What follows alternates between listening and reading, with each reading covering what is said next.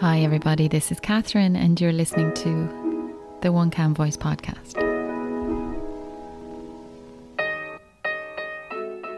Hello there everybody, and you're very welcome along today. I hope that you are safe and well, and I hope those whom you love are likewise safe and well.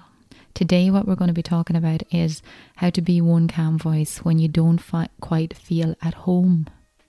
Now, I know the concept of a home and how you might feel at home varies from person to person. Largely, it's impacted by our sense of home from our childhood. And for some people, their childhood home was a place of warmth and loving and a great sense of acceptance and belonging and laughter and joy.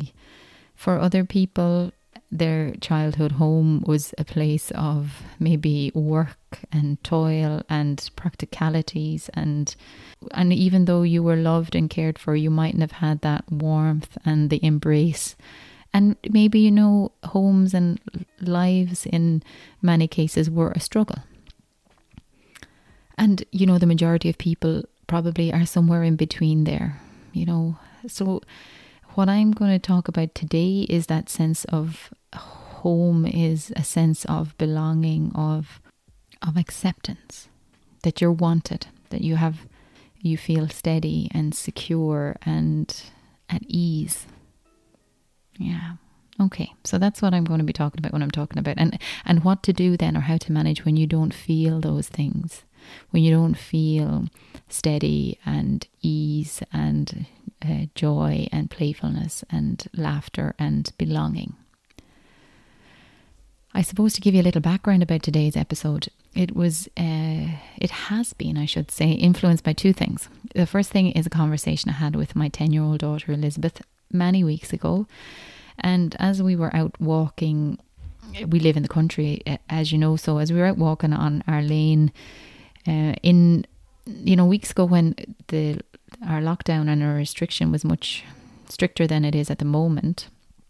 And of course, there was no school. There's still no school, but I was curious as to how she thought about this current experience, about lockdown. And I asked her, so what's been the best part of this? And she said the best part has been having everybody at home and being able to go outside and play outside and having space. We're very fortunate in that regard. And I said, okay, yeah, that is a good thing for sure. And I said, and what about then, what's been your least favourite part? And she said, not seeing her friends. And then she went on and she said, but Mammy, I think that the worst part of a lockdown would be if you had to stay in a place that didn't feel like home, a place that was unfamiliar. And I thought to myself, and then she said, of course, you should really do a podcast about that, Mum. And I thought, that's a really good suggestion, Elizabeth, but I'm not sure that I would even know where to start. And so, like I said, that's a good number of weeks ago. And in the intervening time, speaking with my friends, I have noticed that there has been a greater sense of people feeling not just frustrated by being at home, but feeling that they're not even behaving like themselves. That they're feeling angry and frustrated and having like emotional outbursts that even when it has happened, they think, that's not the way I behave. That's not the way I conduct myself. But I think that the reason things like that are happening for us is because all of the regular avenues that we use to help the energy flow through us, they have been shut off for us temporarily. And the avenues that we use and the methods that we use to help us to deal with any sense of frustration or anguish or nervousness or worry or indeed playfulness and joy and extra energy, and the avenues are normally so subtle that we don't recognize that that's the function that they fulfill for us. So we might think, well, if I always meet my friend on Friday mornings for a coffee, that's just what I do. I just go and have the coffee. But what we mightn't recognize is that by meeting your friend on Friday mornings for your coffee, you're getting a chance to express how the week has gone for you. You're also getting a chance to listen to how their week went for them, and you're figuring stuff out. You're noticing how you deal with things. You're getting things off your chest. There's loads of subtle things happening there, things that we mightn't have recognized that were happening. You're fulfilling that bonding part that we need. And that bonding that you might have with your best friend that you meet for coffee every Friday, you mightn't share that same kind of a bond with your spouse or with your children or with the other people that you're now sort of limited to spending your time with. Likewise, if you enjoy, and maybe even if you don't enjoy going to the gym, but you go anyway, or to an exercise class, you mightn't realize that not only is it fulfilling a physical role for you by helping you to, keep your muscles in tip-top condition, or indeed your cardio, your heart and your lungs working well. It's also fulfilling a more subtle energy-based function, whereby it's helping you get rid of any withheld or extra energy that you have. Okay, it's letting you let that go. It's keeping all of the energy flowing in your body. Okay, other things then, like maybe going to watch a movie or indeed going to the theatre, they're all parts of us. Well, you might think, oh sure, that's just going to the cinema and it's just a leisurely activity, or going to see a play and that's just a leisurely activity. But it's also fulfilling a more subtle part of us as well, the part of us that yearns for beauty in external objects, that you mightn't even fully recognize or consciously recognize that is part of you, or that is a need that must be fulfilled for you in order for you to feel like yourself, in order for you to feel whole. So all of those things that we normally do, and even the other massive thing is that you mightn't realize how much comfort and ease and nourishment you gained from having alone time. Those times in your everyday where you might be driving to collect the children from school, but the car is your own space. Or that you might be pottering around the shops, on your own. You're not listening to the phone. You're not conversing with anybody else. You're having quiet time. Those times where you had stillness and quietness and time alone, but that you didn't really recognize it as such. And now those times have been cut off for us, particularly if you're sharing your home now with all of your family. And as wonderful as that is, and as much as you love your children and your spouse, that time that you didn't even really consciously recognize the function that it was playing or fulfilling for you, it has not just gone temporarily. Well, I know it is temporary because this time obviously will change, but it isn't. You haven't just missed it for a week. You've missed it for weeks and weeks and weeks and months now at this stage. And so therefore there has been an accumulation of, I suppose, an accumulation of energy that would normally be expended through those avenues that we have created for ourselves in our lifestyle. And now what has happened, of course, is that energy needs to be processed, and it needs to be expelled from the body. And we might find ourselves now behaving in a way that is unfamiliar for us. Okay, that does not feel like ourselves. Now, I know that you might say that experience that I'm talking about is a far cry from Elizabeth's assertion that one of the worst ways to have to live out a lockdown would be in a place that is unfamiliar for you. But in their own way, they are one and the same. Because a person in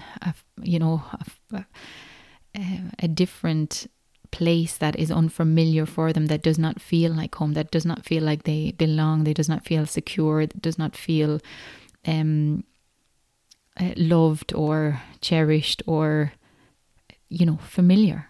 Okay. And if you were to compare that to how we feel when we find ourselves acting, speaking, thinking in a way that doesn't feel like ourselves, that we feel almost disembodied and disconnected from ourselves, because what's happening now does not tally with the way we normally are.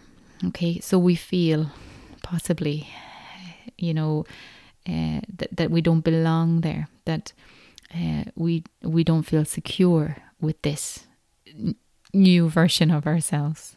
Okay, that this feels unfamiliar and unsteady, and as well, rather unpleasant in many ways. And the method that I would prescribe to manage both of those situations where you feel less at home would be to try and remember that you can look in and create that homely sense of belonging and acceptance and security and safety and warmth. You can create all of those things by looking in. Actually, not even creating them, you're tapping into them because they're already in there. But I suppose because our focus is usually so external that we don't always take time to check in, to look inwards, and to really, I suppose, luxuriate in all of the lovely safety and security, warmth and love and steadiness that there is inside. So this is, as always, isn't it much better being experienced than having me talking about it? So this is what I would use if I am feeling unsteady in myself, if I'm feeling not quite at home within myself. And sometimes it's not even that that something happens that makes you realize that, oh God, I really feel at sea at the moment. Sometimes we can catch ourselves before we get to that stage, and it is a good practice to get in the habit of checking in with yourself and, I suppose, bolstering up that sense of steadiness, that sense of home within you. Okay, so this is what I do. So as always, I would try to find myself in a quiet space where I won't be disturbed. This is harder to find these times. But what I do sometimes is I escape to the shop. I definitely have to go to the shop once a week, but I escape to the shop and then I often pause when I'm driving back down my lane before I get to the yard, before anybody sees me, and I sit in my car. Yep, I do. I sit in my car and I notice and try and, like you have heard me use this phrase before, but step into myself. Okay, I try and let go, if I can, of what's happening around me, and instead I try and focus on what's happening within me. And so the first thing I would do then as well is close my eyes. And if my mind is really busy, that's fine, that happens. I'll give myself a few moments, find the breath. Okay, so then you're just going to notice that you're breathing. That's it. And if you want, you can pop both of your hands on your chest, or even maybe one hand on your chest and one hand on your tummy, if that feels comfortable for you. And that will give you a greater experience of the breath moving in the body. And then what we do then is we notice when we breathe in how we feel tummy rising and chest rising. And then when you breathe out, you feel chest falling and tummy falling. Now, if you find, as you're listening to my voice now, a sense of resistance building within you, the notion that I just couldn't be bothered doing this, and what is she talking about, that happens too. But I will ask you, as always, if you have a desire to feel different within you, to feel a little bit more steady, that there is work involved in that. You don't just drop out of the sky and feel calmer and steadier and balanced. It is work. There is work. There is work in it, and it does take some time, and it takes a little bit of effort, and it takes action. It's simple, but it still needs to be done. Okay, so if you're finding that sense of frustration, let's try and feel or sense the frustration, but at the same time keep keep moving forward with watching your breath. Okay. And so you're watching what it feels like.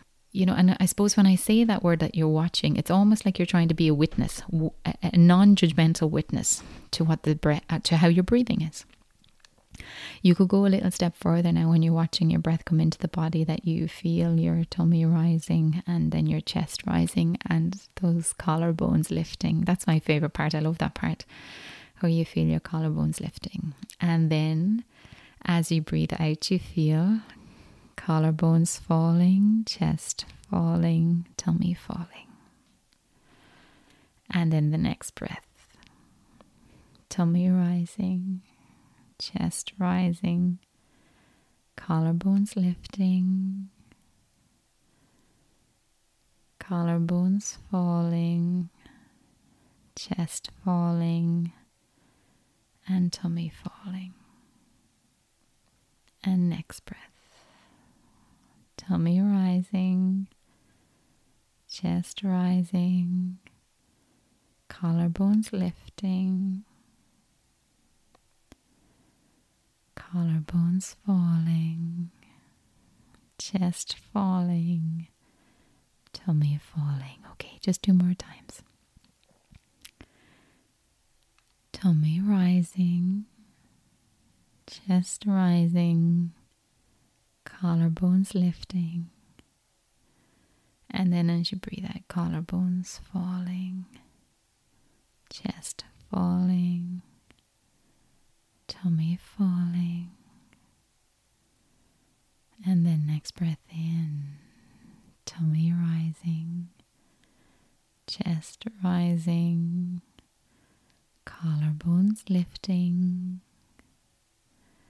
and then collarbones falling, chest falling, tummy falling. Okay, and then just return just to your natural breath.